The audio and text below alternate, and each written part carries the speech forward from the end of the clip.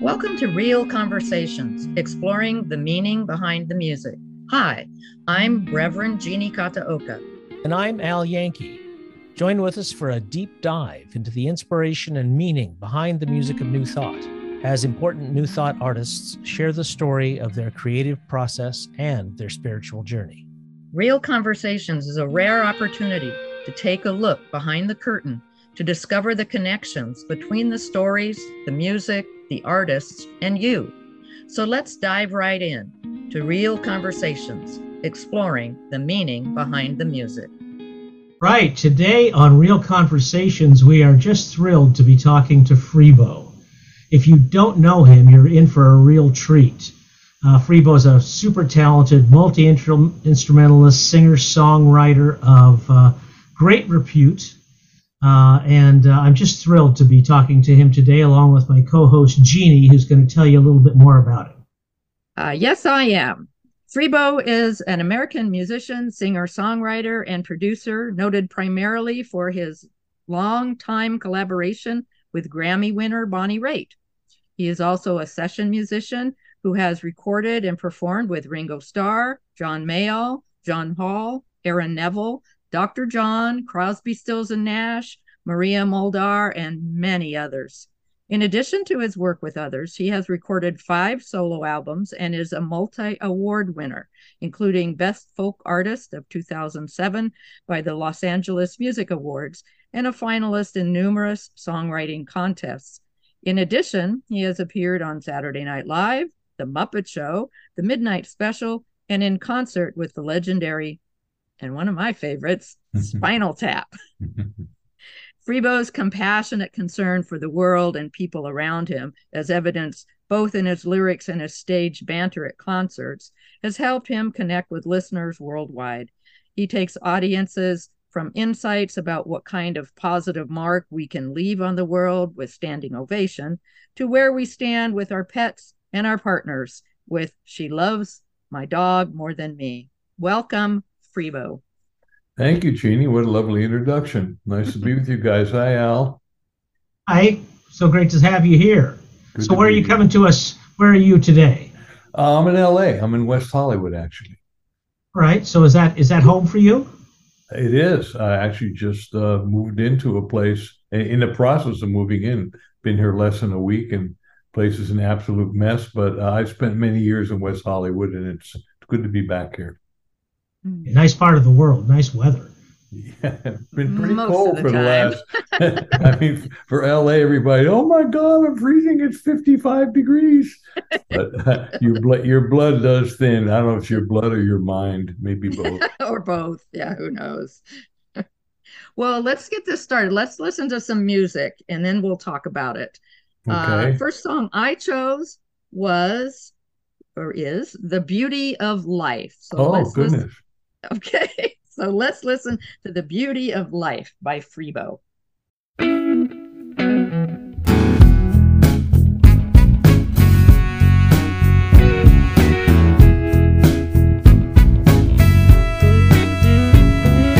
Better, but with all your might, you turn to the left when you could have turned right. Shattered, but then you found your voice, saw your future, and you made your choice, wrong or right. That's the beauty of life. Yes, it is. There comes a time when your destiny shows its face and it sets you free. There's 2 kinds of people in the world, you know. Some say yes and some say no, wrong or right. That's the beauty of life, wrong or right. That's the beauty of life. Yes, it is.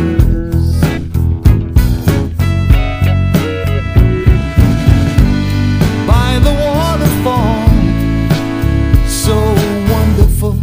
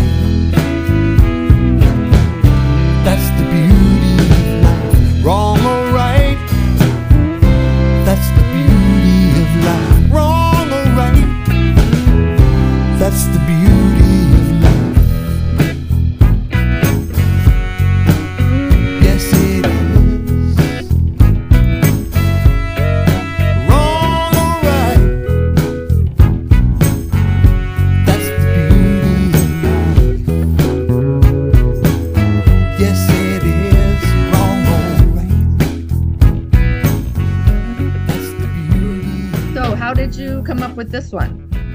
What's the story behind it? I like to do a lot of co-writing, and co-writing is interesting. It sometimes it begins with one person or the other person having an idea and sharing it, and then each person sort of hops on and you kind of parlay back and forth. Sometimes you just get together and say, let's write a song.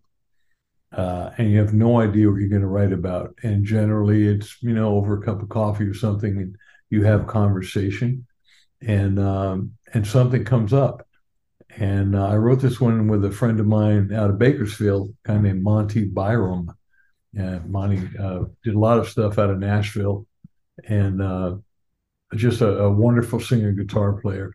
And we had never written before. In fact, this is the only song we wrote. And I keep bugging him, hey, Monty, we're one for one. Let's do another one. I think at one point we were talking, and he came up with the phrase, it's about, and that's the beauty of life. And I went, whoa, that sounds cool. So that became the title. And so the way I work is, once you have a title, it's like, okay, what is the beauty of life? I mean, what's right.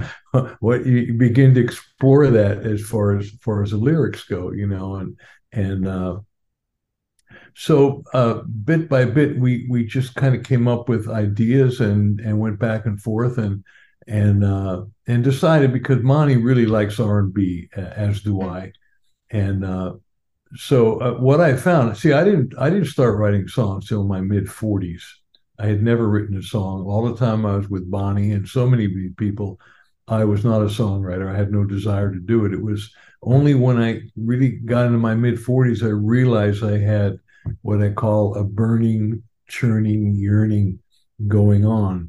And it was a dis-ease, and I didn't know what it was. And I finally figured out it was my creative child was screaming to come out.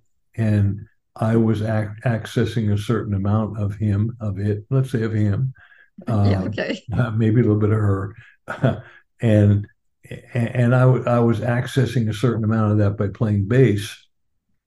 And I think the reason that I was considered a good bass player, not because I have great technique, great chops, but I think it has to do with my choices of what notes to play, and the choice of the notes is based on where that note fits in the chord and how it relates to the melody and to the rhythm. So I'm a musical guy. I always have been, and I had piano lessons as a kid, and I listened to classical music, and so I think my ear was pretty well developed. And in the process of working with so many people and playing bass, I had my ideas on what to play in the bass, how and why. But I would often get ideas of maybe what the guitar player should play, or the melody change or arrangement. I had all sorts of musical ideas, and bottom line is I had nowhere to put them except into my bass playing. And I realized over the years that what was going on, what I call the burning, churning, yearning, was my frustration of not having the vessel into which I could put all of this creative energy. And one day I literally had an awakening. I said, I need to start writing songs, because I realized in all the situations I had been in, it was the songwriter, the singer, who had the control. I didn't want control like a control freak, so I could just tell everybody what to do, because that's what I like to do. But I wanted more input into the music. And so I realized I had to start writing songs. If I do that, I'm now creating a vessel into which I can put all of my ideas. But once I started doing that, I realized that, oh my gosh, once I wrote the song or co-wrote it, I had to sing it. I was really the only one who knew how it went. And I realized I was scared to sing. And I started taking some vocal lessons. I mean, I always sang. I sang in choruses. I love singing harmony, but never by myself. I never believed in my own voice. So I had to get to own that. And when I started writing songs, I would often sit down in the very early stage and play the guitar and come up with a riff and come up with a melody. But I didn't know what I was saying. Okay, la la la la la. I got a group. It's like, what am I saying? What's the song about? And it wasn't until I started messing with words that unlocked the key. how I could write the song. For instance, on like the beauty of life, wrong or right, that's the beauty of life. The beauty of life. That's the beauty of it. It's not that's the beauty of life. That's the beauty of life. The beauty of life, and wrong or right. And that for me sets up a rhythm. So I can now use that rhythm like just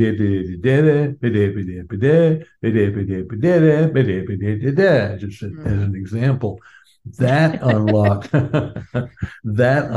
the key for me. So in this song, we came up with some lyrics, but we also started coming up with that groove, like an R&B kind of a thing. And so one thing led to another, and that's how the song came about. And as far as basically the meaning of the song as it went, and as I look back on it, the song is all about choice. Stuff happens in your life. Life happens, and we always have a choice on. We don't always have a choice on what happened, but we do have a choice on what we're going to do with it. Yeah, absolutely. And that's totally what the song's about. And I like to do that in my songs. I'm a fairly deep thinker. I can talk superficially. I know how to make small talk, but at some point, I enjoy going deep. I enjoy, not ponderously, but just there's something about it, and I think that's where the real communication happens between people, and you get to know who each other is, and you could talk about stuff and exchange ideas. So I generally prefer in most of my song to tackle issues. So even it's about choice, to talk about that. It's about love. It's not just about, oh, I love you and you love me, we're going to live happily ever after, or I love you and you don't love me, what happened? Or that's the blues. You love me and I don't love you anymore. That's all well and good. It's been said a million times. So I find in several of my love songs, I tend to go toward the deeper meaning and deeper issues in love. So that's the long answer to your short That's question. great. We love long answers. And I think that all describes the beauty of life. So thank you. You're welcome. Yeah. So talking about getting deeper and more complex, I think that's a great intro to the next song, the first one that I chose. Again, from early in your songwriting, but in the middle of your life, and that is "To the Light." Mm-hmm. I had a feeling you're going to pick that. I'm glad you did. Okay. Let's let our audience in on it. Here's "To the Light," Freebo.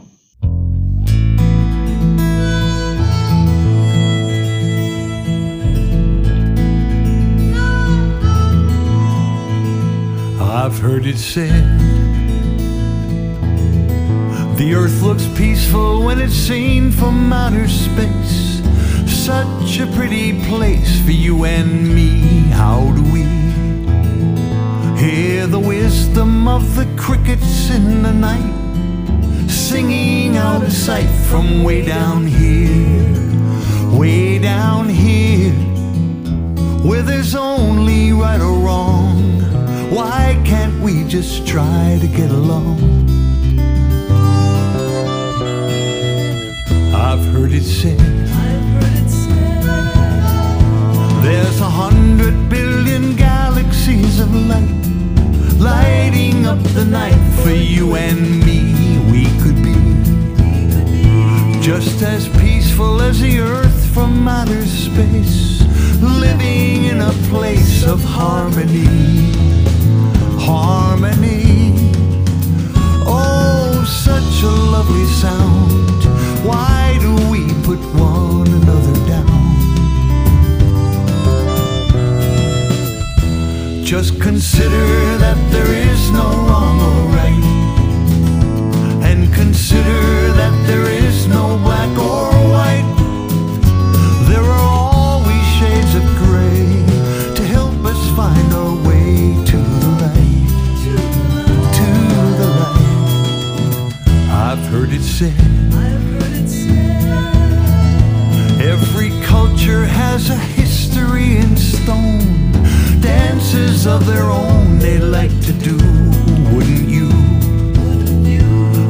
to be accepted just the way you are. Is that really hard to see? Couldn't we find a way to understand and blow away that line in the sand? Just consider that there is no wrong or right, and consider that there is no black or white. There are always shades of gray to help us find our way to the light, to the light. Dee dee dee, dee dee dee, dee dee dee, dee dee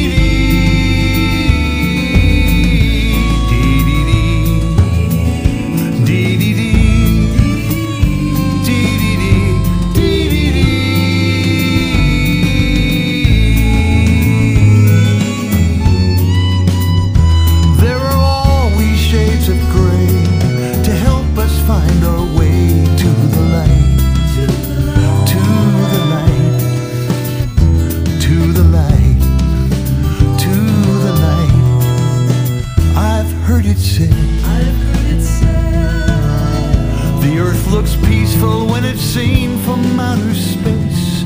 Such a pretty place for you and me.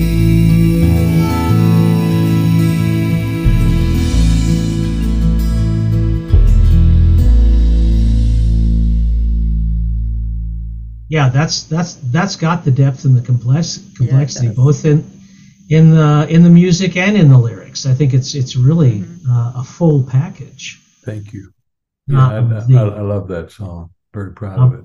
I can see why. You know, I mean, harmonically, it's more complex than most things that you hear. Most things I think even that most of us write, but it's great in that way. So anyway, the harmonies are great in there, and then you know the imagery. I'm just going to quote you back to you. Mm-hmm. There are always shades of gray to help us find our way to the light. Right. Yeah. I mean, how wonderful is that? That was what I wrote down too, Al. That was just like it's the payoff. Of course you did. Yeah. Right. Exactly. Well, may I tell you about the genesis of that song? How it came I wish about? you would. Yes. Well, I was at a songwriting retreat, and I was one of the teachers, along with Severin Brown and David Roth, and I think James Lee Stanley, and at one point, Severin just kind of seemed to be conflicted about something or other, and I just said, "Hey, Sev, what's going on, man?" And I thought he was going to talk about a girlfriend or some life situation. He said, "Well, I got this little melody and a chord progression in my head, and I don't know where to go with it." And I said, "May I listen?" And he said, "Sure." So he played the basic chord progression, and the melody was, and he actually said, "I've heard it said, the earth looks peaceful when it's seen from outer space. Such a pretty place for you and me." That's what he had. And he had those two chords, which is like it was kind of like an open ninth chord into an 11th chord. And I went, wow. As soon as I heard it, I went, I've got some ideas. Can we maybe work on that? And he said, sure. And then David Roth, who was there, said, "Hey, you have heard the conversation. Can I join in?" And of course, Severin said, "Yeah." And then James Lee Stanley, who was in the other room, said, "How about me?" So now the four of us went out on the porch and we tried to write this thing. And very often when you get four people together, it's very difficult, you know, too many chiefs. And it basically went nowhere. We're out there for an hour and a half, and the vibe was just not right. And there were, you know, just conflicts. And David came up with Crickets in the Night, singing of the crickets in the night. And at the end of it, we wound up pretty much with nothing and left it there. And about a month or so later, back in LA, I called up Severin and said, Severin, I feel really bad. You had this song, you started it, didn't go anywhere. I'd really like to help you finish it. And he said, well, what about David and James Lee? I said, well, David is 3,000 miles away, and James Lee was just, didn't seem to be really into it. I said, how about you and I get together and we'll finish it and we'll give them credit. We'll just go 25%, 25% all the way through. Because that's what you do in songwriting. You don't want to go, well, I wrote 60% and you wrote 40%. No, actually, I wrote 65%. It's a great creativity block. So you just go, you know what? It doesn't matter. It's going to even out in the long run. Two people, the third. So Severin and I did get together. And the way my head, and we finished it. So literally, James had no input on it, and David had Crickets in the Night. So, which is okay, we've written other stuff together, and it's no disparagement on them. It just didn't happen that night, and I didn't want to get involved in the same thing. So I look, let's finish it. So once it was, I've heard it said, da da da da, the earth looks peaceful, and I took he went seen from outer space, such a pretty place for you. I went, I've heard it said, the earth looks peaceful when it's seen from outer space, such a pretty place for you and me. And what I do in a lot of my songwriting, and this is a great example of it, I use a thing called the rule of two, and the rule of two is, if you do something once, do it again, because repetition is what connects us. Mm-hmm. So if I go ba-da ba-da ba-da ba-da ba-da ba-da, and then I gotta go ba-da ba-da ba-da, you're already there with ba-da ba-da ba-da, right? Because you heard it, it's familiarity. So I went with, okay, Seth, how about, I've heard it said, the earth is peace when it's seen from outer space, such a place for you and me. Da da da. I've heard it said. So I came back to da da da. It's the rule of two, not the rule of three. So now you go somewhere else. Da da da da da da da da da da da.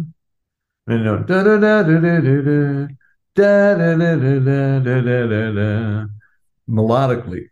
Mm-hmm. Lyrically, it was, I've heard it said, the earth looks peaceful when it's seen from outer space, such a pretty place for you and me. That was all Severin. So I went with, I've heard it said, the earth peaceful when it's seen from outer space for you and me. How do we, right? To rhyme, how do we hear the wisdom of the crickets in the night? There it is. Right, there it is. Singing out of sight from way down here. So the way my head works is, okay, this started off, I've heard it said the earth looks peaceful when it's seen from outer space. So I'm picturing being in outer space, looking at the earth. Such a beautiful place. So where I go is, okay, that's one perspective. Now, what's it really like down here? To me, that's what the song could be suggesting. So I went there right away. How do we hear the wisdom of the crickets in the night singing out of sight from way down here? And then repeat, way down here, where there's only right or wrong, why can't we just find a way to get along? That's the first verse. And then the second verse, I've heard it said, go back to that again. There's 100 billion galaxies of light. And it kind of goes on from there for the second verse. But it's just talking about the juxtaposition of perspective. The song's really about perspective. When you're far away from something, when you get close to something, it's usually different. And then the chorus just came from at the end. It's just, and I think I took a little bit of John Lennon. Just consider that there is no wrong or right, and you don't want to preach in a song. So I thought, okay, just consider, think about it. It's like a little bit like Lennon's song, Imagine. Just imagine, and we do that. We borrow stuff in songwriting. There's nothing original. There's only 12 notes in the music. So it's all been done, and we're not inventing words. We're using words that have been said. It's all how we put them together. So that's kind of how the chorus came up, and then you tweak it here and there, and Severin had his version, and I came up with a different key and some different chords and moved some stuff around when I did my version, and so that's kind of how it happened. And like I said, I'm really proud of where the song went and how it got there. And Severin and I pretty much in that one session at his place at the Abbey, which is kind of where he and Jackson Browne grew up. He's Jackson's brother. So I guess there was a creative muse there, but that's where it happened and that's how it happened. Mm. The next song is my choice. And when I was listening to this, I was just, Jimmy Buffett came to mind. And I think that it has, like we've said about some of your lyrics already, greater depth than appears on the surface. And I think this is really about family dynamics. And the song I'm talking about is She Loves My Dog More Than Me. So how did you happen to come up with that one? Okay. Thank you for asking. I think that's probably, that might be my most popular song. Back when I was married, my wife and I had a couple of beautiful gold retrievers, but at this point, the one that was left was Hepburn. And the Hepburn was just a beautiful, beautiful creature. And one day, as so often happened, my wife was on the bed and Hepburn was also on the bed in my place, and I was not. So I kind of looked at the two of them, and I just said to my wife at the time, it just came to mind. I was just joking. I said, I think you love the dog more than me. And I heard myself say that. Mm-hmm. You love the dog more than me. There's the rhythm again, right? You love the dog more than me. And as a songwriter, and life's all about commitment, and I think Goethe had a famous phrase about commitment. I'll just paraphrase it, but basically when you commit to something, there's a huge confluence of energies that come together to support that commitment, that the universe just constantly throws things.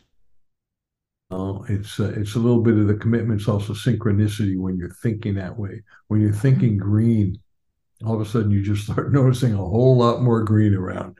Even just very little, when it's whatever's there, you'll pick it up because you're thinking that way. So once I made the decision to be a songwriter at that point, when you're a songwriter, you start to hear language a little differently. I had always heard, and one of the things that made me decide to become a songwriter, I always had these things that I would say or hear people say. I call them cleverisms.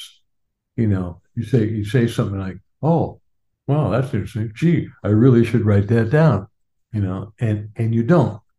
And if you don't write it down, you lose it and it's gone. Now, who knows where it comes from? I don't care. It could be God, it could be the universe, it could be your brain. I don't know, but it comes from somewhere, and there it is. And it's up to us. Here's the choice, right? It's up to us on what we do with it. So once I made that choice back in my mid-40s to start writing songs, I made the commitment to, if and when I get a cleverism, I'm going to write it down, because I've had many cleverisms in my life and I've lost every single one of them. But now that I want to use them as a songwriter, I'm going to write them down. So I say to my wife, you love a dog more than me. I thought, oh, you love a dog more than me. So I started thinking about that. And I said, wow, that would be a kind of a cool song. So let's see. I can't just say, you love a dog more than me. I could say, my wife loves a dog more than me. But specific, and I come up with, she loves a dog more than me. She, me, she, right. And once I came with she loves a dog more than me, if I'm getting a story together, the dog, who is a she, can't be she, because the she is my wife. So the dog has to become poetic a he. License. Good, but the dog's not a he. Who cares, right? Nobody knows. It's a song. You have poetic license. So she loves my dog, not the dog. She loves my dog more than me. So I thought, well, and I came up with the chorus. I came up with, she loved my dog more than me. And I thought, let's see, and it was kind of simple. She loved my dog more than me. Same melody with a chord change underneath it. And I love my dog, and she loves my dog, but she loved my dog more than me, right? And I thought, it's funny, it's crazy, it's like, okay. And so I had the chorus written. So now I'm thinking, okay, there's got to be a story here. So what I do as a songwriter, and knowing many other wonderful songwriters, oh yeah, I called my buddy Harold Payne. I said, hey, Harold, I got a great idea here. I got a chorus. We need to invent. He's the guy for the that story. Yeah. Would you write it with me? Yeah, perfect guy. And I said, sure. Yeah, he's the perfect guy for it. It's you try and find the right person, to write with. I've done a lot of writing with Karen Taylor Good, who's a wonderful songwriter. We've come with some great stuff, with Harold. So we got together, and we came up and started with "Once Upon a Time," and I went because I came up with that. And first I was like, I thought, no, I want to start. It's just a silly little song. Going to start with "Once Upon a Time," and then we just started running with that. And Harold he's a genius, and especially with lyric, he's amazing. And so he would give me ideas, I give him ideas, and we had a wonderful time. And musically, I thought about it's a 2-chord song, and I thought about putting a 3rd chord in it, and doesn't need it. And I thought about putting a bridge in it, and I went, doesn't need it. Came up with a little musical hook, ba ba ba ba ba ba da ba ba da da. Right? Thought, hey, I'll get my buddy Lee Thornburg, put like mariachi kind of horns on it. Yeah, that'll be fun. Throw a little tuba in there. So, and that's how the song came about. And then when I play it live, people sing along. She loved my dog. I mean, people who've never had a dog are singing "She Loved My Dog More Than Me." Okay, so let's listen to "She Loves My Dog More Than Me" by Freebo.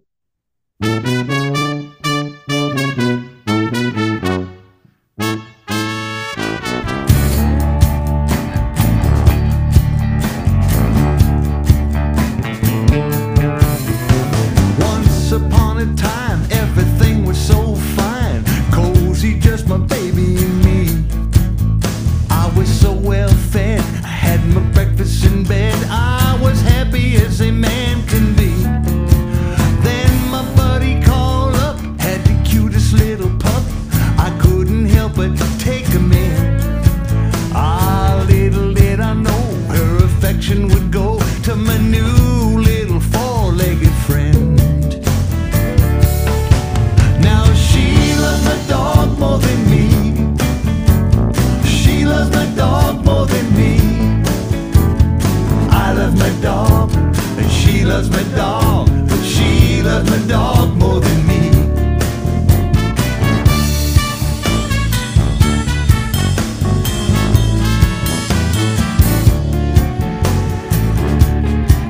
We were lying by the fire, burning with desire, when suddenly, to my chagrin, as the fire got to stoking, came a cold nose a-poking, somewhere it should not have been. I thought she'd shoo him away, but she told him to stay. It kinda took me out of the zone. Now a man's best friend gets a girl in the end, and I'm left holding the bone. 'Cause she loves my dog more than me. She loves my dog more than me. I love my dog, and she loves my dog, but she loves my dog more than me.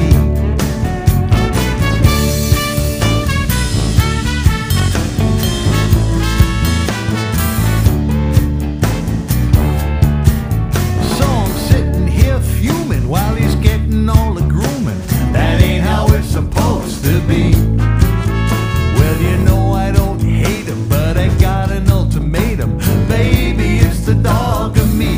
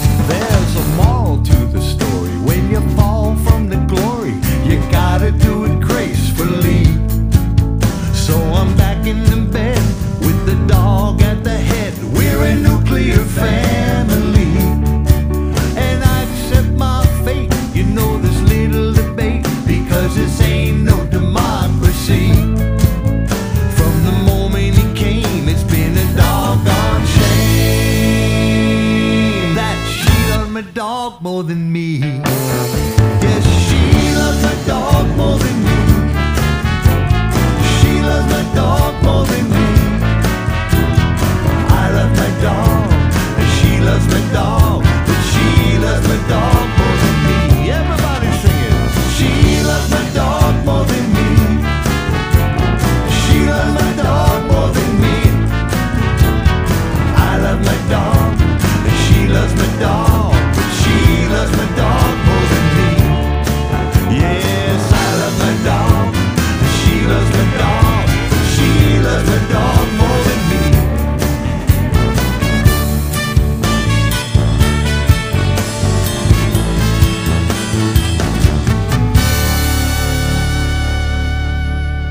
Still say that reminds me of Jimmy Buffett and his story songs. Yeah, no, Which is a compliment. Please take that as a compliment. No, Jimmy's a genius at that. I mean, he writes simple songs that really connect with simple melody. There's a reason why millions of people like Jimmy Buffett. Yeah, absolutely. And I tell you what reminded me of. In fact, it was interesting because I was sitting here and I'm listening. I'm going on YouTube and Spotify and checking out your thing. So I've got the world at my fingertips. Uh-huh. And something about I was in the back of my head. I was hearing Doug's song, and I'm going, "What is it?" So the first thing I went to is I just clicked from this song over to Doug's song doing Mendocino, and I recommend folks to do that because it's the similarities are there. I mean, I can tell why my brain was doing that, and it was just fun. Are you a fan of the Texas Tornadoes or any of his Well, stuff? I mean, I know the Sir Douglas Quintet, some of the early yes, stuff. Exactly. I don't know that song, and I'm really shamefully unfamiliar with what you're talking about. Oh, okay, well, I would recommend you check it out. At least I didn't steal it from them.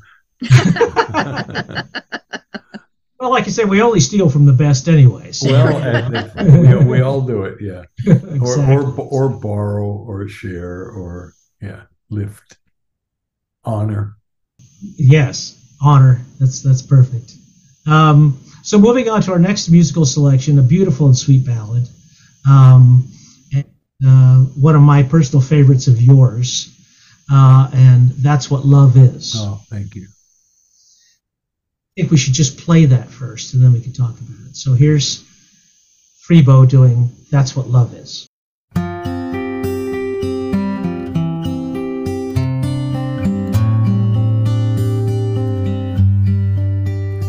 It's a whisper you hear in the midst of your fear. It's revealing. It's a part of the heart, and it's just who we are. It's so healing.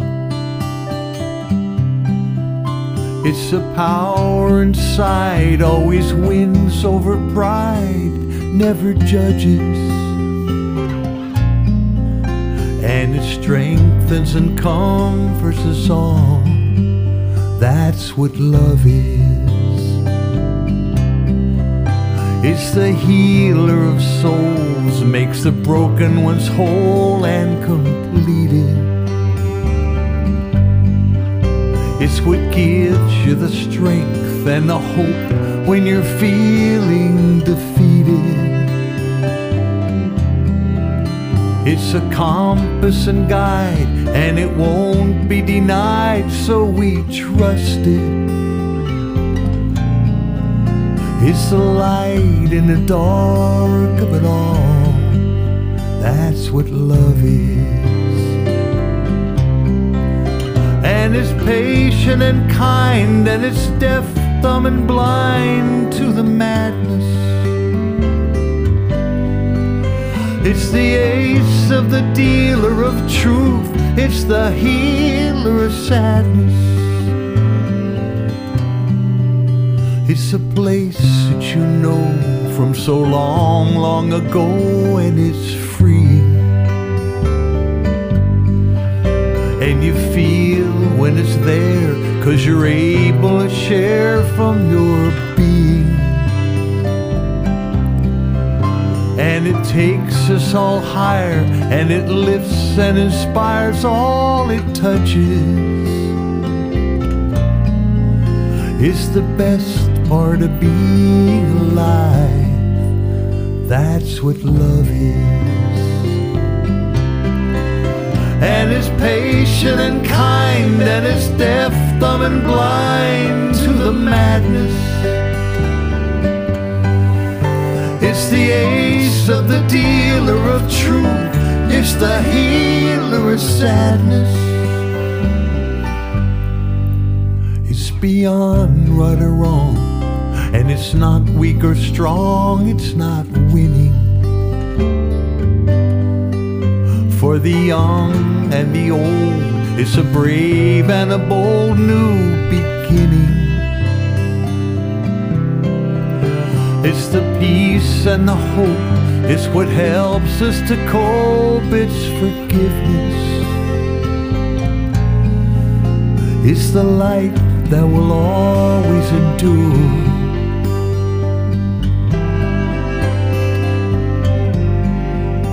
It's eternal and simple and pure. That's what love is.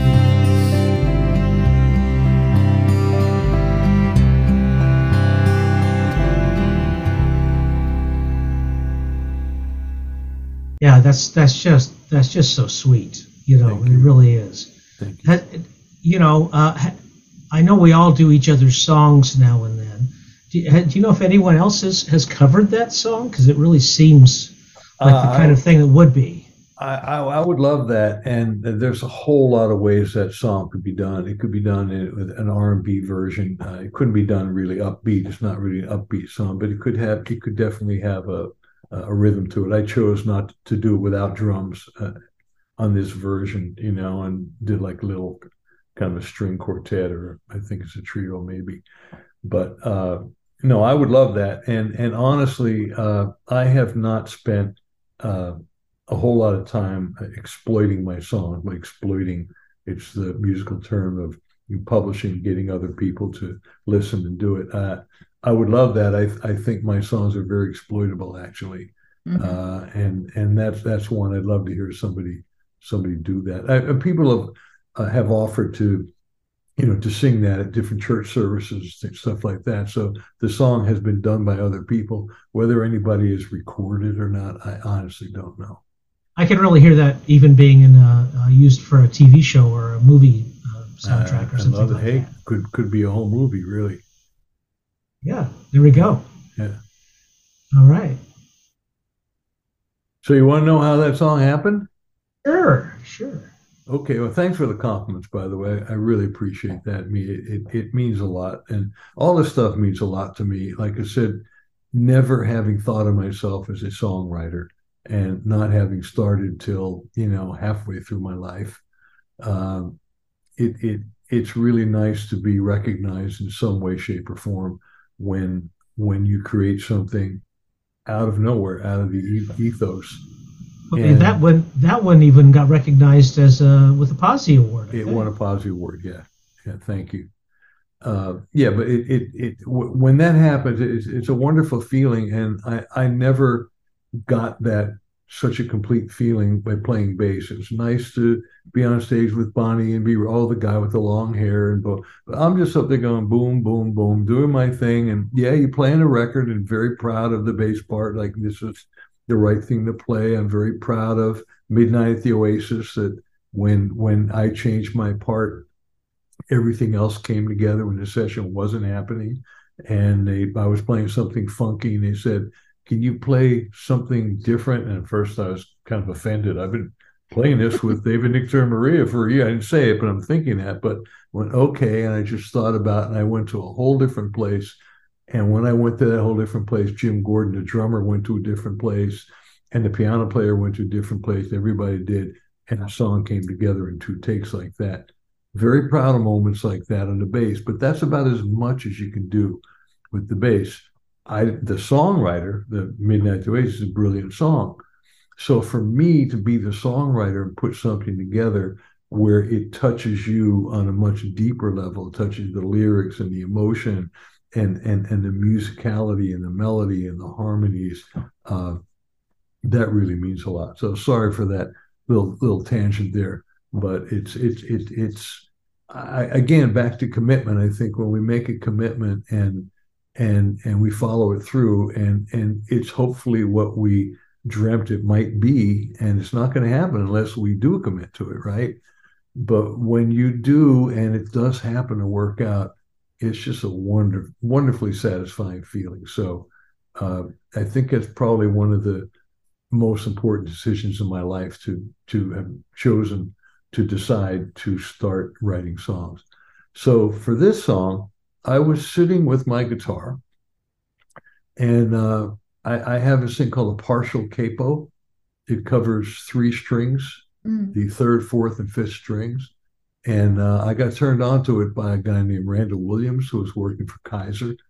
And he told me this: it changes the tuning without retuning your guitar. It changes the tuning, kind of puts you into a fake dadgad. And so I had been fooling with this for a while, and I came up with a different configuration. I was fooling with that, and I came up with a chord progression that I really liked, and just going along. And then I came up with a melody.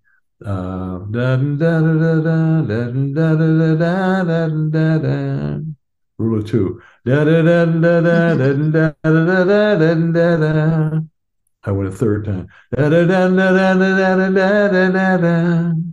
And that was, I found a magic chord. It's like I'd never played that chord. I went, whoa. I heard it in my head, and I had to figure out how to play it. Like, whoa, that's cool. And let me da da da da da da da da. And out of nowhere of my head came, "That's what love is." There were no lyrics. I had the whole melody. I had the chord progression. Kind of go, "That's what love is." I went, whoa, that's interesting. So when you're doing a song, there's a rhyme scheme, right? And so it's either A, B, B, or A, B, A, B, but it's got a pattern to it. Again, the rule of 2. If you do something once, do it again. We connect to it.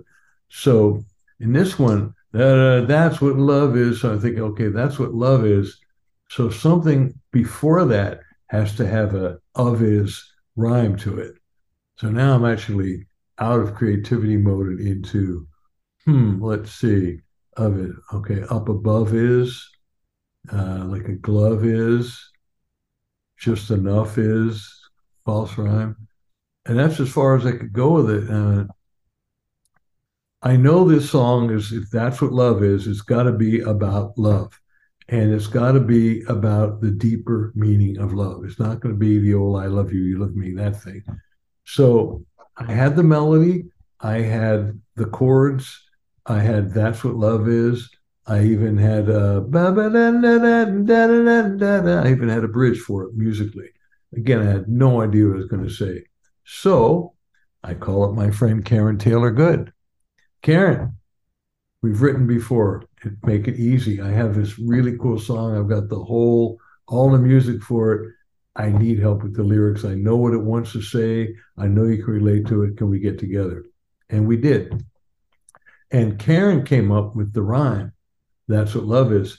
A whole bunch of false rhymes that I never would have thought about in my whole life. It's a whisper you hear in the midst of your fear. And the rhyme scheme on that is really amazing. It's a whisper you hear in the midst of your fear. It's revealing. It's a part of the heart. It's just who we are. It's so healing. So you got AAB, AAB.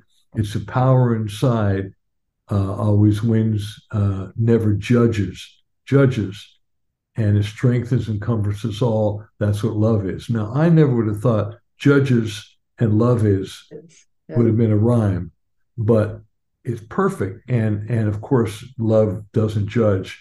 So her lyrics, what she put in there, and the way she came about it, yeah, I threw in, but I would say probably 75% of those lyrics are hers, 25% of mine, because she do something, oh, that makes me think, oh, and turn it around. So I like to do that stuff. But hey, give me some ideas. I don't have them all. I'm open. I want good ideas. And hey, I'm welcome. This is 50-50. So that's kind of how it happened. And in the bridge, I mean, I think I come up with most of the lyrics in the bridge, but it doesn't matter. But what happened is that was the song, and then I took it home. I was very happy with it, but it wasn't quite complete. I mean, I want every word to be right. I want every part of the melody to be right. When I have the melody, I can improvise it. I can do little squiggles, little, improvisations on it, but it should have a melody that like yesterday, all my troubles seem so far away. You can write that out musically. So I would like my melodies to be able to be written out. It doesn't mean I can't, bluesify them, have a good time with them, but the melody should be stated. It should be clarified.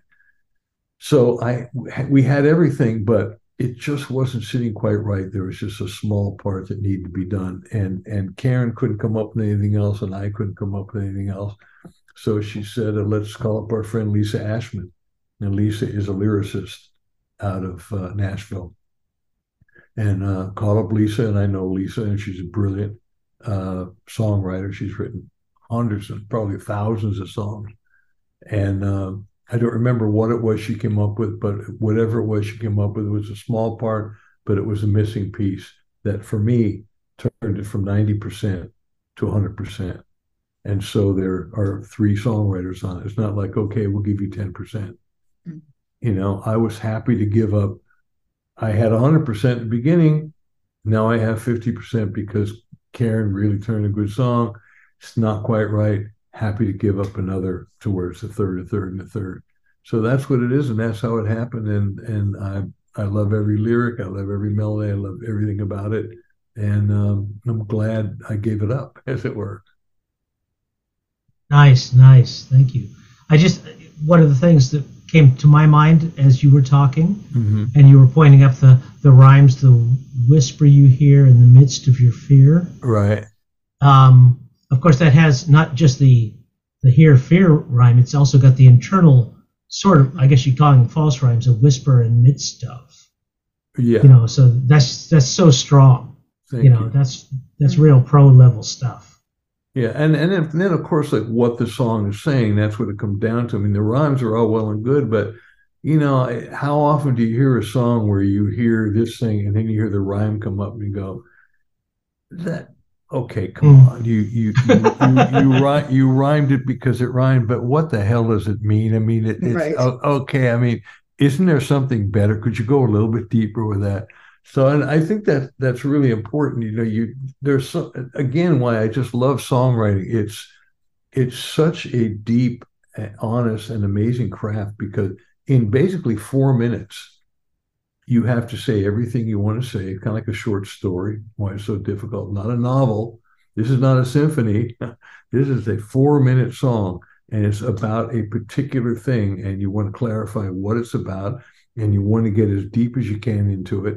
But you can't get too deep, but sometimes, in fact, very often, less is more. So you get as deep as you can by saying as little as you can with the right words. Why John Prine is such a genius. He's not using any 50-cent words. It's all very common language, and he only knows 5 chords. But the way he puts it together and the thought process and the picture that he's painting is brilliant. So I'll never be a John Prine, but if I can, write a song that's a song for the ages, I've done my job. Beautiful. The next song, I think we'll go ahead and listen to, and then we'll come back and talk about it. Standing Ovation.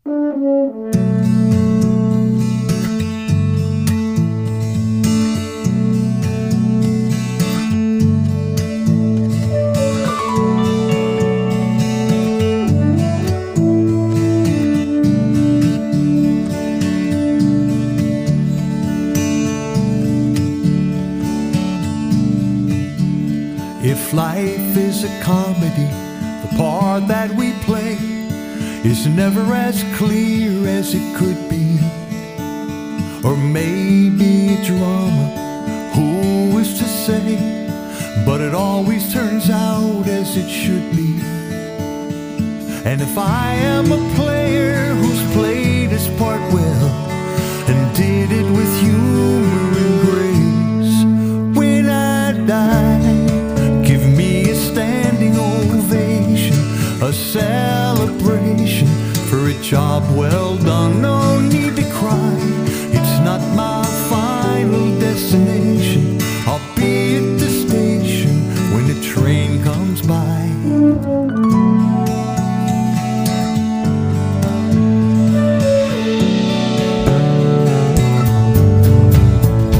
You write your own story as the pages unfold, but you're never quite sure of the ending. Maybe it's destiny, maybe it's choice, maybe we're all just pretending.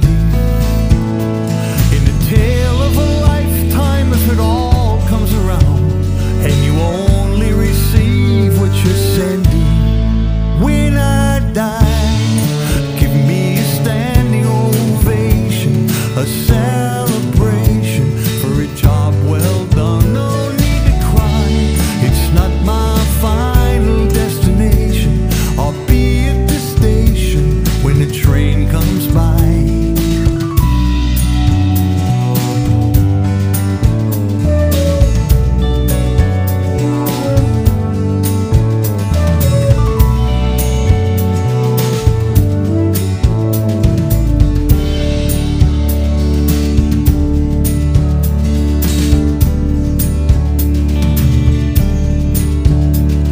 Some have it easy, some have it all.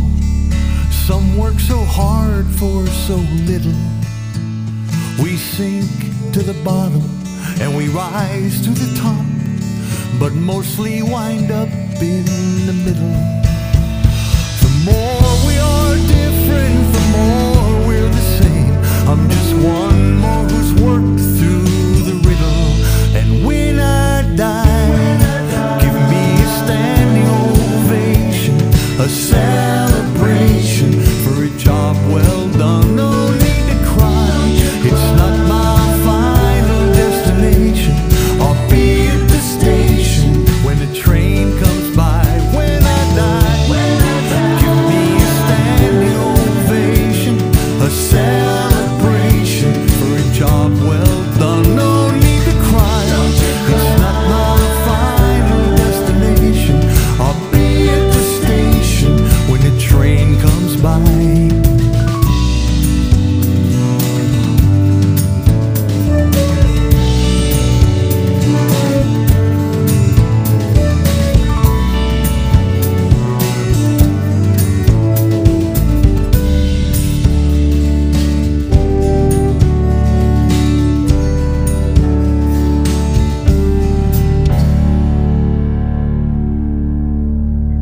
I do a bit of grief work and what I do, and I'm always kind of look for good songs that you could use, or even planning my own funeral. Not that it's going to be anytime soon, but songs that you can use that aren't maudlin. And I just tell me about this one. Well, it's interesting what you say, planning your own funeral, because this song came about. I was at a funeral of a friend. Mm. And, when you're at funerals, they're heavy, but there's something that's very celebratory about it. And if you can't go deep at a funeral, I don't know where you can go deep, right? It just makes you think about life, and death, but then going back to life. What was this person's life like, right? Mm-hmm. And so, look, we always internalize stuff. It's like, okay, what is my life like? What will my life have been like when I die? Who's going to say what at my funeral? So I started thinking about my own funeral, because someday I'm going to be that guy in that coffin or that urn. Yep, that's going to be me. Are. That's right. That's going to be me. And these people are going to be here. I don't know how many, but there are going to be some people who are there. and they're going to have their feelings, and they're going to be talking about me in my life, I suppose. I certainly hope so. And it's like, well, I hope they say something good. I hope they think something good. And I pictured it. I literally pictured my funeral, and there I was in my coffin, but I was out of body, in the back of the audience, looking at the whole thing, looking at the people there and looking at my coffin up there.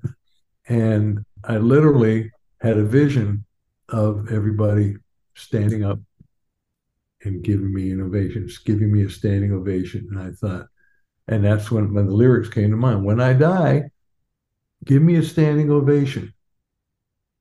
Rhyme, a celebration for a job well done. When I die, da da da. That's the motif for the whole song. Da da da. 3 words. It's like a Beethoven motif. Da da da da. Da da da da. Which, by the way, is all rule of 2. Right? Da da da da. Da da da da. And you go da da da da da da da da da da da. 3 of them. Da da da da da da da da da da da. Then you go da da da da da da da da da da da da da da. And then he winds up da da da bum bum. And he goes off into Beethoven land. Right? So I learned a little bit from Beethoven, thank God, and I realized I had a rhythm. When I die, give me a standing ovation, a celebration for a job well done. No need to cry. Right. And that came up later, but what came up for me was, when I die, give me a standing ovation, a celebration for a job well done. That's what I was thinking, being there at that funeral. And I wrote it down. That said, this is a song, and it is about standing ovation, and it's about life, and it's about living the life that's worthy of getting that standing ovation, because you have to earn a standing ovation. It doesn't just come. You don't just get it. So what kind of a life, is going to be worthy of that? So I started thinking of that lyrically. So that's kind of what happened. And musically, back to that partial capo thing, I had been fooling with that partial capo in a different place, and I had a different chord progression, which had nothing to do with the song. They were 2 different things. So I had the lyric for standing ovation, the whole concept, and I had to down, down, down, down, down, down. It was like a downward progression. And at some point, I just kind of got to da da da. When I die. Give me a standing ovation, a celebration for the job well done. No need to cry. It's not my final destination. Deed to station. You keep those rhymes going, and I was very proud when I came up with those rhymes. So, that's cool. And be at the station when the train comes by. That was a little bit of Harry Potter, And I was thinking, because, that train, and that metaphor has been used over and over again. It's like, okay, I guess I'll be ready to go. I don't know where the train goes. I'd leave that up to the audience. Does he believe in God? Leave that up to the audience. But I came up with a lot of cool stuff. And we did that when I die. And musically, I just, one of my most favorite instruments has always been the French horn. So I always when I die, I thought I'd answer that vocal lick with the French horn lick, and because there's a certain majesty about a French horn. It's really beautiful, very majestic instrument, very orchestral. So that's pretty much what happened. I got together with a friend of mine, Robert Tepper, whom I've been working with as a co-producer and co-writer on quite a few things, and I didn't know what we wanted to say. And so we got together, and the second verse I went with in the kitchen, you baking something like that. And we came up with a whole verse about that. And at one point I went home and I just, it's got to be something better than that. So I just kind of thought about, you write your own story. Yeah, there we go. You write your own stories, the pages unfold, but you're never quite sure of the ending, and went there. And as it turns out that Robert actually had a small part, but he had a very important line that I really needed. in the tale of a lifetime. I thought that was brilliant because that's really what it's about. Your funeral is about it is the tale of a lifetime. And just to say that, I didn't come up with that, and I couldn't come up with that, and he did. It's brilliant. And there were probably a couple other lines. So again, it's a 50-50 deal, but that's kind of how it happened. And I think that song and To the Light. And that's what love is. I mean, I'm just really proud of all of them because I think I think they succeeded in the depth that I'm looking for. I think they succeeded in the simplicity. I think they succeeded melodically, rhythmically. I think they make you think, but you can go along and you can sing the melody. And She Loved My Dog More Than Me, it's just funny, and it turns out what started as a little whimsical thing, it's amazing how many people relate to that song. Amazing. Yeah. So I mean, I didn't think that when I wrote it. It's just like, oh, you love a dog more than me. Wait a second. Let's fool with that. So it's such a wonderful process to be able to play. And that's what Harold Payne does so well. He plays with words. And when I get together with Harold, it gets my gerbil working, and I play with words. I'm not as good as he is, but if I can get like just 25% of what he does, fine. Whatever it takes to light my fuse. So, I made a few notes about this tune. It's a wonderful, wonderful song, of course, and thank you for all those insights about the genesis of it. Thank you. I think we were talking about using your tunes in other places. To me, this tune has a Disney-like quality to it, and that, I know Disney, it really is there's a standard of excellence in everything they do. Absolutely. Regardless of whatever anybody else thinks about it, they always do great work. And to me, it's very Alan Menken-like, the Beauty and the Beast and all that sort of thing. And I could hear it being used in that kind of a context. So that was one note that I had. The other note that I had was about your bass playing on it. I think are you playing a fretless on it? Do you remember the recording session? Yes. Because it's just gorgeous. Oh, thank you. It's a big fat sound, but also, I mean, you're really a masterful bass player. You really are. I mean, you're a wonderful songwriter and a fine singer. But I get that thing where I go and I play my songs and I do my singing, and people say, "Wouldn't you really rather play saxophone?" No. Can't you bring the saxophone next time? And I think we have to accept that these things about ourselves. That right. If you really have a world-class bass player. Thank you. Thank you very much. And when I hear your bass playing, in fact, I have some questions. Not about this one, just that I just wanted to acknowledge the beauty of your bass playing on it. But I do have some questions in other songs. We've got a few more songs to go through. Sure. That I wanted to ask you. Go for it. Actually, I'm going to go ahead because it's in the next song, and I'm going to ask you now, and then people can listen. Okay. The next song that I've chosen is "If Not Now, When," which is it's a really great rocker, and it's got this great groove to it. And as someone who does my own tracks every now and then, I'm always trying to pick apart what people are doing to get such a great groove. And I know sometimes it's feel and not think. I know that. But on this one, it's got a really down home, just a pair of old shoes kind of comfort to it, and I'm listening to the drum, and I'm listening to your bass attacks, and I'm noticing that even though the time is wonderful in there, that the drum hits here and you hit right after it consistently. I'm wondering if it's anything I know that's an element of style, but I just wanted to hear what your thoughts were about where you put the note, and maybe in different styles even. Well, I mean, I can't I'm trying to picture exactly what you're saying, but I think I can answer the question as a general question.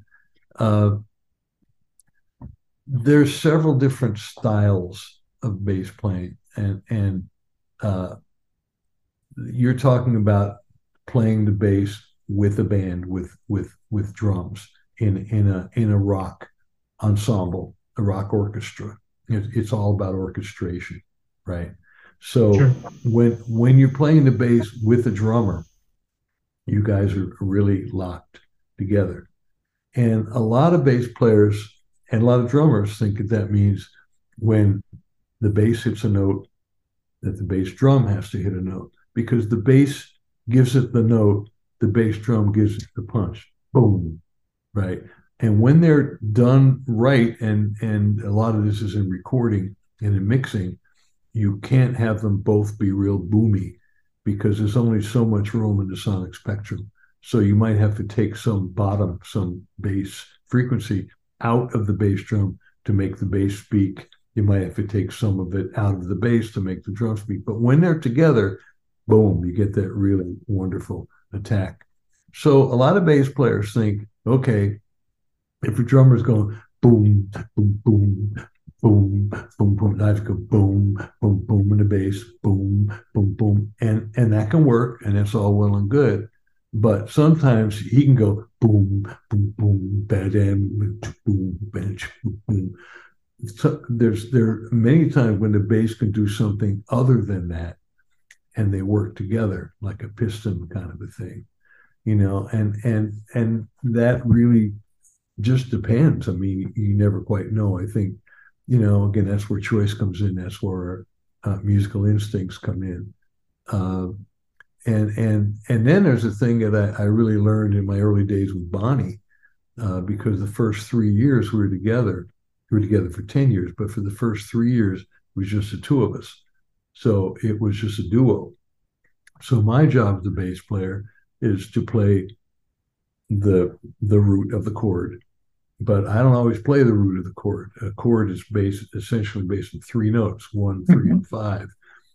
Most bass players, the time you hit the one of the chord, but it boom, boom, that's a 5, 1, boom, boom, it's your bass, boom, boom, boom, like a tuba kind of a thing.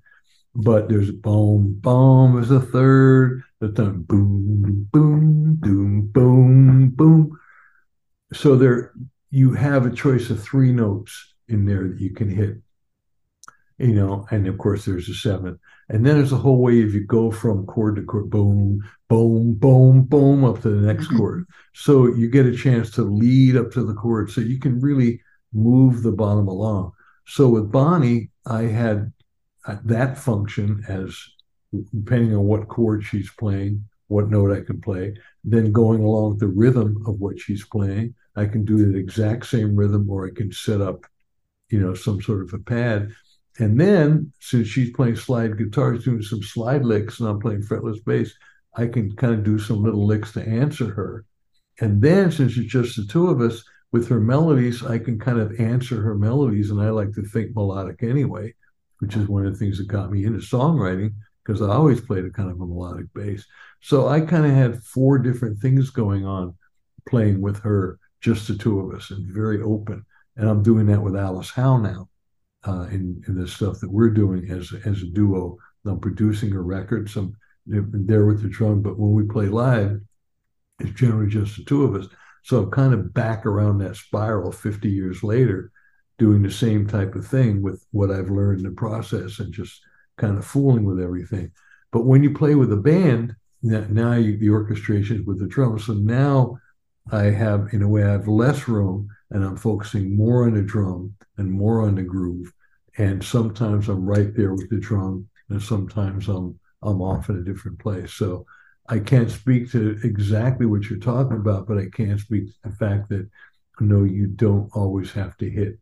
You don't want to kind of hit like a split second before, a split second after. I mean, you pretty much want to be in the same place. But we're human beings, so he's not a metronome, and I'm not a metronome. So that's some of the beauty of the old recordings that doesn't happen now when you have everything going to a grid and everything becomes perfect, and you have pitch control and everything, the pitch is perfect and all the beats are perfect, but there's something that's just kind of stiff about it. There's something about that imperfection that was really beautiful, because in life in general, I mean, none of us are perfect and nothing is perfect, and that's really the beauty of life. That's really what's cool about it. So I think I'm glad you picked that up, and I think that's just kind of the way we express ourselves, I suppose. I think we should let folks hear this song so they can hear what, kind of what led up to this conversation. Thank you so much for those insights. Absolutely. Thanks for asking. It's wonderful. Here's If Not Now, When? Freebo.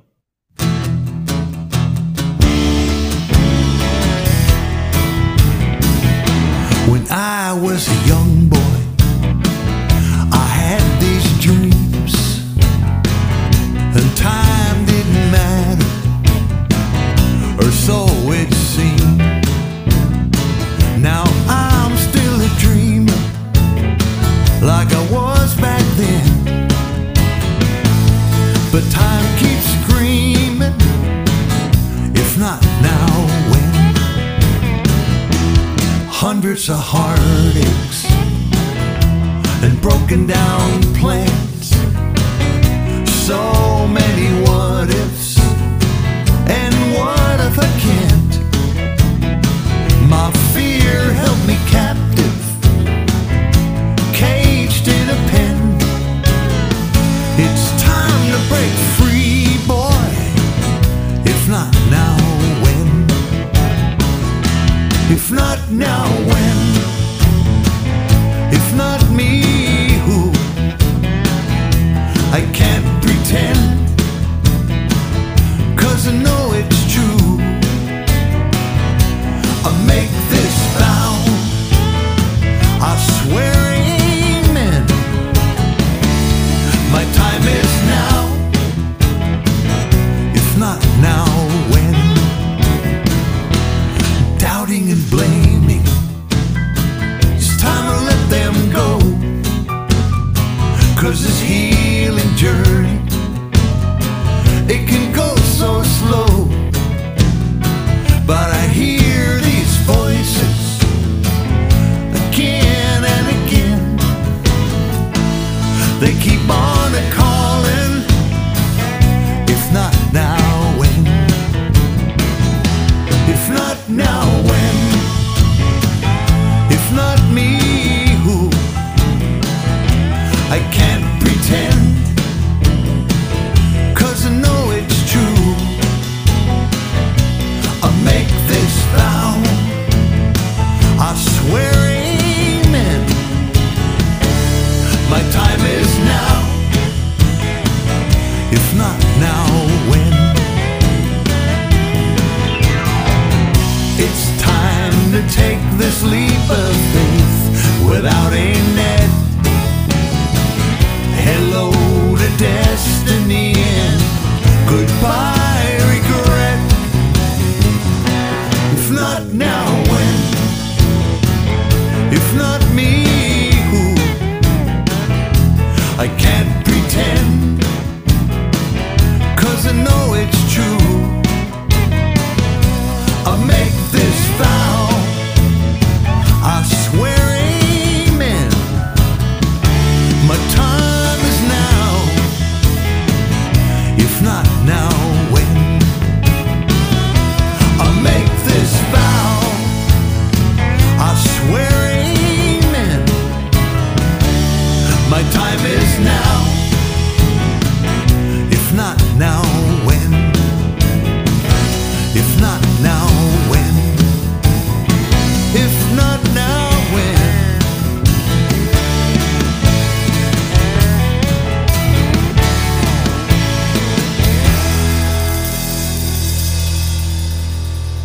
We talked about the music on that. Lyrically, I think, this is definitely a song for a certain generation, us boomers.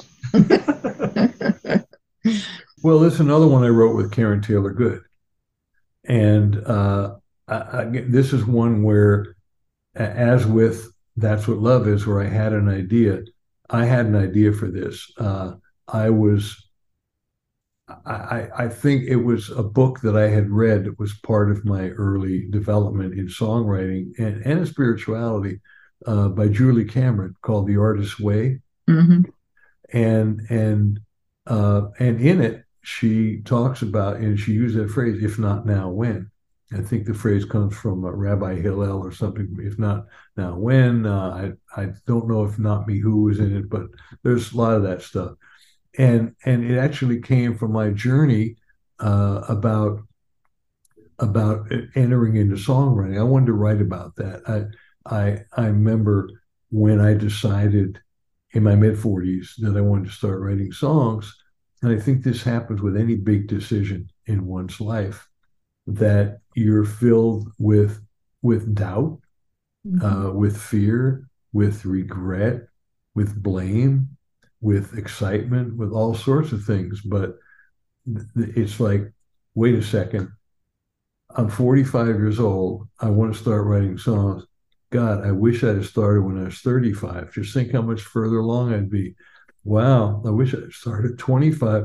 Jackson Browne started at 15 and wrote These Days at 16. Man, I could blame myself. Oh God, well, I don't know if I can do it. All these fears come into mind. But the bottom line is, I'm 45. If I don't start now, by the time I'm 55, I'll be in the same damn place. So if not now, when? And so that concept and my journey, and I like to relate things to the macro. My journey, there are other people going through what I'm going through, right? And so I wanted to use that as a metaphor, as a lesson, as an inspiration, as a revelation of, look, what's going on with me. We're all filled with this stuff, but you know what? It's not now, when? Go for it. So, and of course, that's when I thought, look, this got to be an up song, get a good groove to it. And so I came to Karen with, I got this idea for If Not Now, When? I just want to talk about it. And I said, here's what I'm thinking, And originally, Jimmy was like, so she also has a version. When I was a young girl, I had these dreams and time didn't matter, or so it seemed. Now I'm still a dreamer like I was back then, but time keeps screaming, if not now, when? And I love the rhyme scheme in it all the way through, and especially when everything comes up with if not now, when? If not now, when comes up at the end of each verse from a rhyme previous to that. And then the chorus starts with, if not now, when? If not me, who? I can't pretend, because I know it's true. I make this vow. I swear, amen. My time is now. If not now, when? And I like to do that with a lot of my choruses, where I'll start with the title and I'll end with the title. She loved my dog more than me. I love my dog, but she loved my dog more than me. I do that a lot. And I don't know if I got that from Robert Frost. I don't know where I got that from, but I like it because it kind of drills it in. And like anything else, it doesn't always work, but it's just like once upon a time, there's a place for it. It was a dark and stormy night. There's a place. I mean, every cliche is a cliche, but there's a place for it. And if you put it in the right place and you make it cool, it's cool. If you overdo it, it's not cool at all. So, we go from being cool to being a fool. So. Al mentioned he thought that song might have been for a certain generation. I think that my next choice is as well. Funk Up the Folk. Oh, good. So let's listen to that one, and we'll come back and talk about it.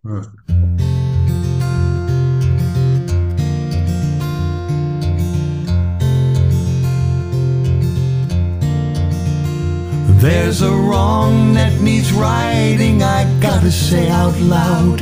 There's a time for uniting, a time to stand proud. People raising their voices to do the right thing. People coming together to stand up and sing. Now the music makes the mountains move, but it ain't gonna move without no groove. 1, 2, 3, 4.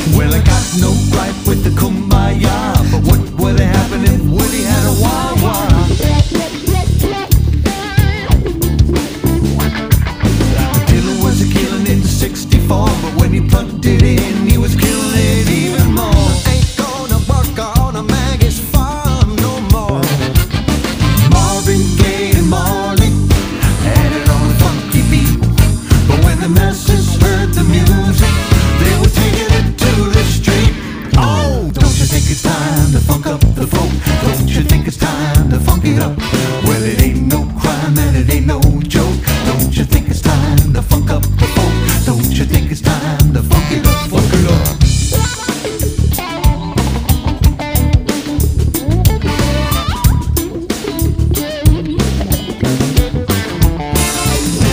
Puff the Magic Dragon, Charlie on the MT. He'll never return, no, he'll never return. Mr. Tambourine Man, each one sold 1 million in that day. Come on, people now, smile on your brother. The times they are changing, Sunny the beat goes on, with a little bit of rearranging, sweeten up the same old song. Oh, don't you think it's time to funk up the folk? Don't you think it's time to funk it up? Well, it ain't no crime and it ain't no joke. Don't you think it's time to funk up the folk? Don't you think it's time to funk it up, funk it up?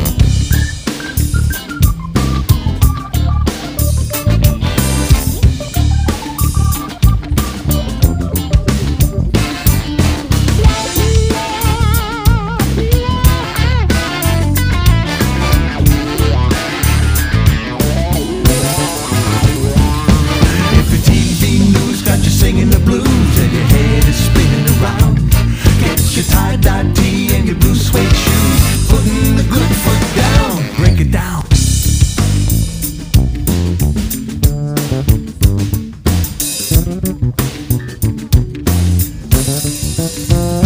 Funk it up. Don't you think it's time to funk up the folk?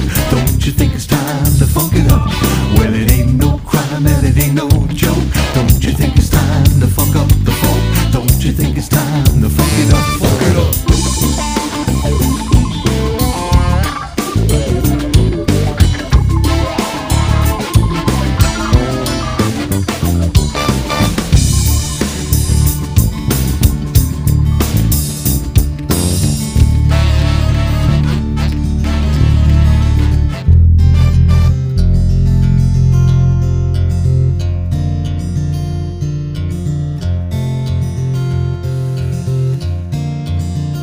Well, we hope you're not shocked or offended by the message we shared in his song, but we needed to add one more verse here, 'cause folk songs, you know, are quite long. But we're all out of things to express now, and also we've run out of rhyme. So what shall we do? Can you guess now? Yes, we'll sing the chorus one more time. Whoa. 1, 2, 3, 4. Don't you think it's time to funk up the folk? Don't you think it's time to funk it up? Well, it ain't no crime and it ain't no joke. Don't you think it's time to funk up the folk? Don't you think it's time to funk it up, funk it up? I know that your lyrics, you like to have your lyrics have layers of meaning. And the thing that I got, since this is a New Thought program, is one of the things that Ernest Holmes taught was to be open at the top. And so that made me think, yeah, you should be open to funking up the folk and changing, don't have things the way they are all the time. But what is your take on your lyrics? Well, that's kind of a protest song to me, and it kind of dovetails a little bit onto what you're talking about. That it's really about getting out of the box.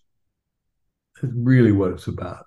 Is that we tend to put ourselves in the box that other people put us in.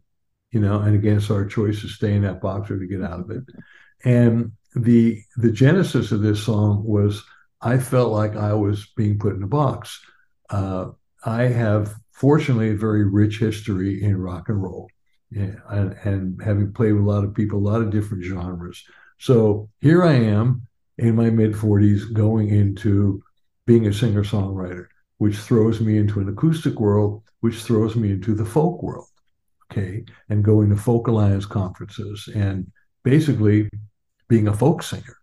I had never thought of myself as being a folk singer, but also I'm a folk singer. So I'm going to folk alliances, and I want to play at house concerts. So at one point, I was looking to do something. I was playing, I think, a house concert somewhere in Connecticut, and there was somebody who had a kind of like a list serve where they would talk about different concerts and they would help kind of promote them. So and so was playing here, so and so was playing there. So I asked my house concert host if that heard about somebody if they could talk to them so they could maybe list me as playing at a particular house concert. And he did. And he got back to me and he said, "Well, I talked to so and they wouldn't list you because they say you're not a folk singer." And I went, "What are you talking about? I mean, it's just me and a guitar and I'm playing, not a folk." And it made me angry because he put me in a bind. He wouldn't list me on the damn thing because I'm not. And it's like, who the hell are you to put me in this box? I don't know what box you're putting me in, but you won't put me in the folk box. That's not right. So I really want to kind of, in a way, get back. And that's the wonderful thing about songwriting. It's like you have the last word, right? So you can say anything you want. So I thought, and I went, and I kind of went up with, yeah, I just think it's time to funk up the folk. I was kind of sort of fooling around with it, funk up the folk. And I came up with this chorus. Don't you think it's time to funk up the folk? Don't you think it's time to funk it up?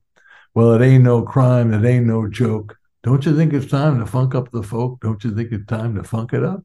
Right. And once again, it kind of like the end of the chorus, very much like the beginning. And that's how much I had. I said, hey, this is a really cool chorus. And I had like, I thought, okay, it's going to be kind of like a funky sort of a song. But I thought, we've got to make it funny. And let's see, who do I know in the folk world who would be a good person to write these lyrics with? And Eric Schwartz came to mind. And Eric is very funny, very, very, very off color, a songwriter, brilliant guy, and a good friend. And I just went to him and said, Eric, I want to write this song, And I said, I kind of want to start it off as a folk song. I want to start like just as a bad folk song. It's like like a kumbaya, like a bad folk song. And I wanted to just all of a sudden, 1, 2, pop, and go into a funky thing. So he got it right away. And, there's a wrong that needs righting, I got to say out loud. I mean, that's like almost preachy, time for uniting and time to stand proud, and we wrote that together and we came up with that. And then we decided that what we wanted to do in the funky part was come up with as many musical references as we could, and if you really look into that, there's at least a dozen, Puff the Magic Dragon and what would happen? Well, I got no gripe with the kumbaya, but what would happen if Woody had a wah-wah? And just kind of going from there. And then when we finally finished, we had a really good thing. And then Eric came up with a brilliant idea. He said, I got a great idea. Let's go back to the folk singer guy. Let's go back to the folk singer guy, and we'll kind of wrap it up. And he came up with this thing. It was really brilliant, Well, we hope you. I think we might. Well, we hope you're not shocked or offended. But basically saying, but we need it. I forget exactly. We hope we're not shocked or offended. Anyway, because folk songs are so long, but we need to sing. Sorry, but we need to sing the chorus one more time. Don't you think it that? And I thought, Eric, that is absolutely brilliant. And so of course when I recorded, I said, okay, I'm going to record a bad folk song beginning just the guitar, nothing else. And then I got Eric to sing a duet with me on it. And I'm so glad you like the song. It's really funny. It's irreverent, and yes, it is. And in its own way, I mean, it that is the message. It's like, hey, don't put me in a box, man. I mean, come on. So. Yep. Thank you for that one. It was very fun.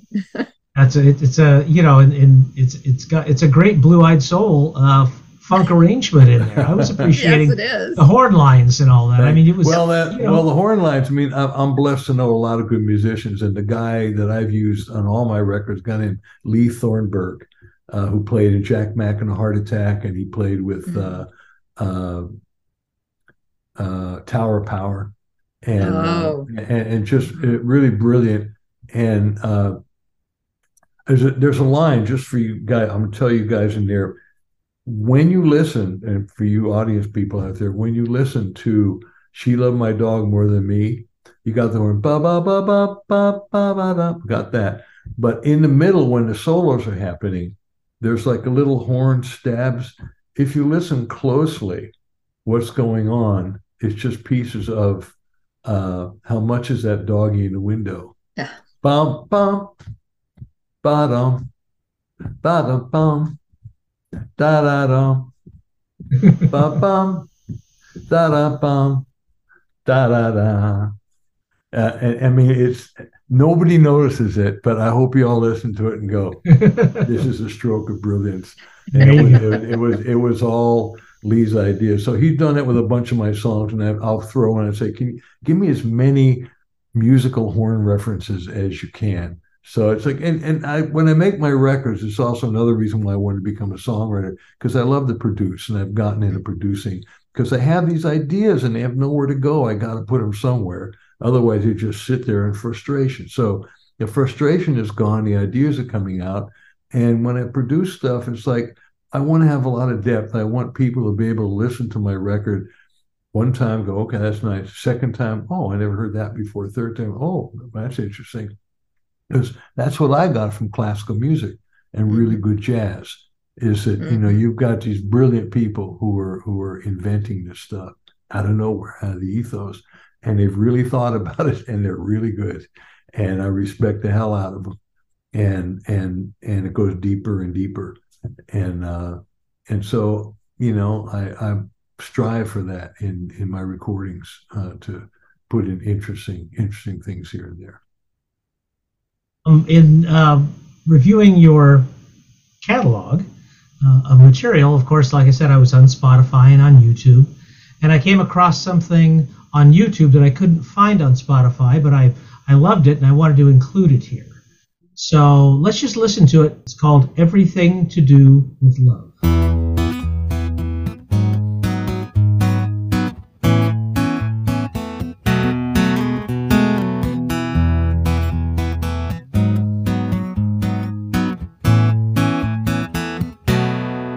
I had a dream, a vision.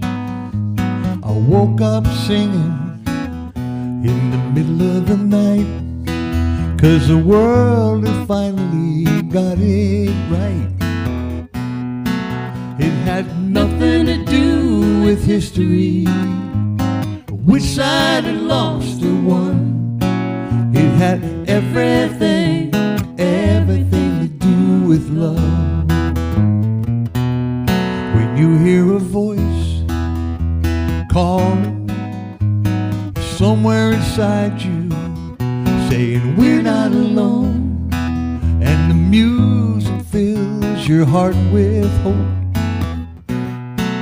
It's got nothing to do with boundaries, thinking you gotta be tough. It's got everything to do with love. With our differences behind us, the world looks new. Maybe something as simple as kindness can see us through. Well, it takes as long as it takes, and you know it. When the moment is right, you hear somebody singing in the morning light. There's so much hope to hold on to, so many songs to be sung. It's got everything to do with love. It's got everything to do with love. Ooh.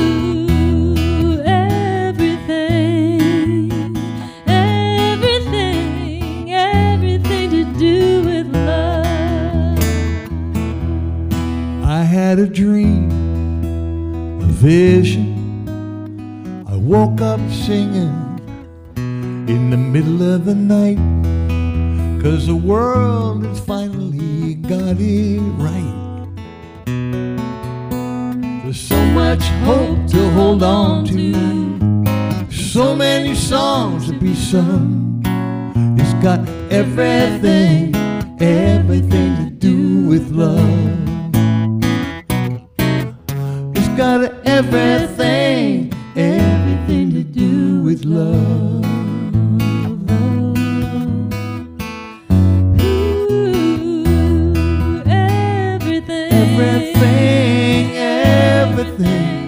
Everything to do with love.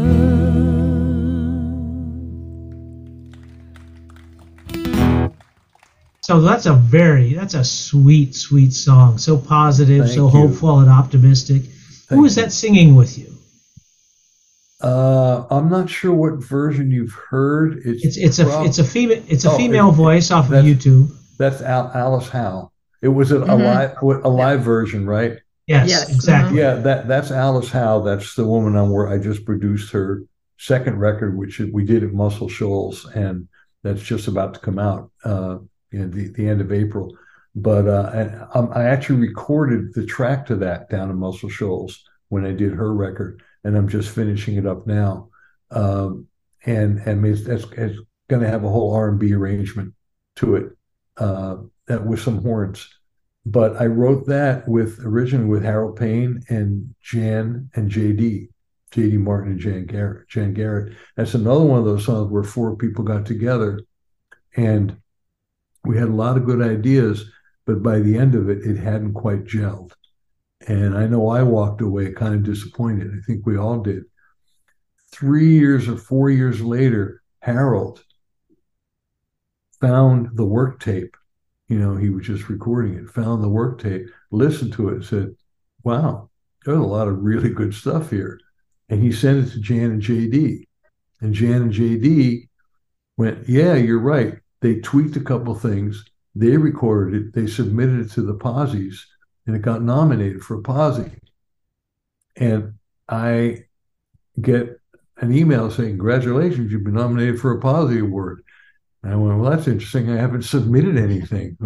What's this about? I found out that they had submitted a song that was nominated for a Posie. So I'm usually part of the Posie Awards. I go and play bass in a house band. And so I'm playing bass on this song that I'm a co-writer on Jan and JD's arrangement. And as I'm playing it with their arrangement, I'm thinking, actually, what I would do with this song would be blah, blah, blah, blah, blah, blah. So we did that. It turns out the song won the Posie Award. I went, wow. Congratulations. Thank you. And I kept going, this is a great song. I'm going to tweak it in my own way, and I'm going to record my version of it. And that's what you heard is the acoustic version of what will be the record version on my next record. So I love the song, and I love what it says. Everything to do with love, it's the same thing. We will watch for that. Please do. I'm glad you found that. That's great. Before we run out of time, we do have one question for you, which is, do you think that there's maybe a favorite of yours or something that should have been included here that we missed? No, well, I guess the one, look, I love all my songs. I'm sorry. I would say maybe When There's No Place Like Home, because I think it speaks about I guess it's the obligation, the folk obligation to speak about social issues. And I wanted to write about homelessness. And I literally went again to Karen Taylor Good, had no idea. I said, Karen, I want to write a song about homelessness. And we started from scratch on this. And I'm very proud of it. And it's touched a lot of people. It was used in a movie that a friend of mine made. And it speaks, when you talk about an issue, you can say nobody wants to hear that. You feel like you're lectured to. So we chose to write this in the first person. And when I sing it, I become the homeless person. and there's several different characters in the song. And I've actually just written a third verse, which is I used to be a teacher, had a family in Kiev, but the Russian troops were coming and we knew we had to leave. So we packed a few belongings, joined 1 million refugees. Now I'm living in a tent. Now we're living in a tent. Can someone help us, please? Mm-hmm. You know, and then of course, when there's no place like home and you're out on your own. So I'm very proud of that because it speaks to an issue that I care deeply about, and to have to figure how to frame that in an inclusive way where you're not lecturing and say, I hate homelessness, don't ever do this. Come on, people, get together. I mean, I'm very proud of it and the music that we came up with. And so if there's any way to include that, if you have time, I'd appreciate it. But I loved your guys' choices, and I'm really, I'm just so grateful that you had me, and wonderful questions, and it's great what you're doing. And I mean it. I'm truly honored. Well, it's been part of this. Go ahead, Chico. I feel like I just had a songwriting course in time we've been together. Thank you. Yeah, it's been a real treat. Thank you so much, Freebo. And we will close. We'll close the show with "When There's No Place Like Home." Oh, thank you, Al. Thank you, Jeannie. And thank you, bye, everybody. Thanks for listening.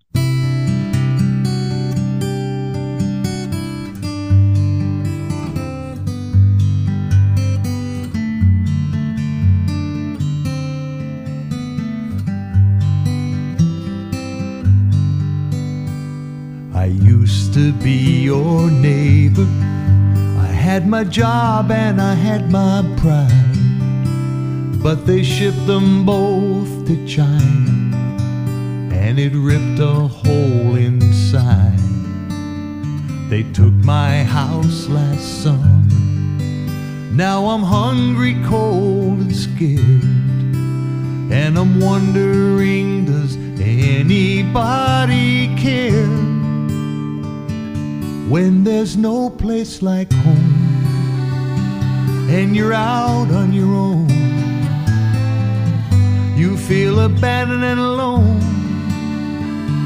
When there's no place like home.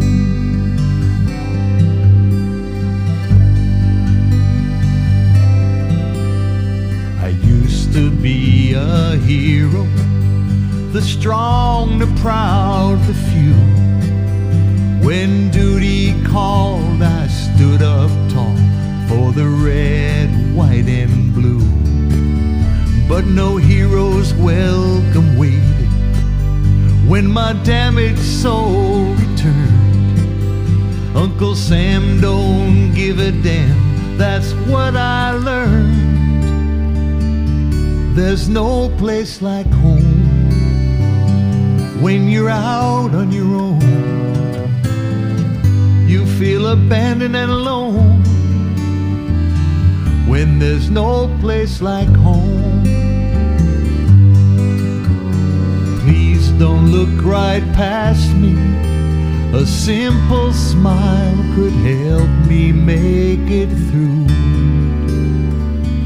I could be you. If home is where the heart is, then where's the heart supposed to go? When your living room's a cardboard box and your address is Skid Row. If a man's home is his castle and the place where he is king, what happens when he loses everything? There's no place like home when you're out on your own. You feel abandoned and alone when there's no place like home.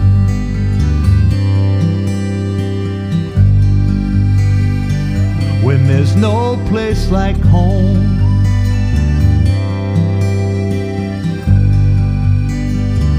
There's no place like home.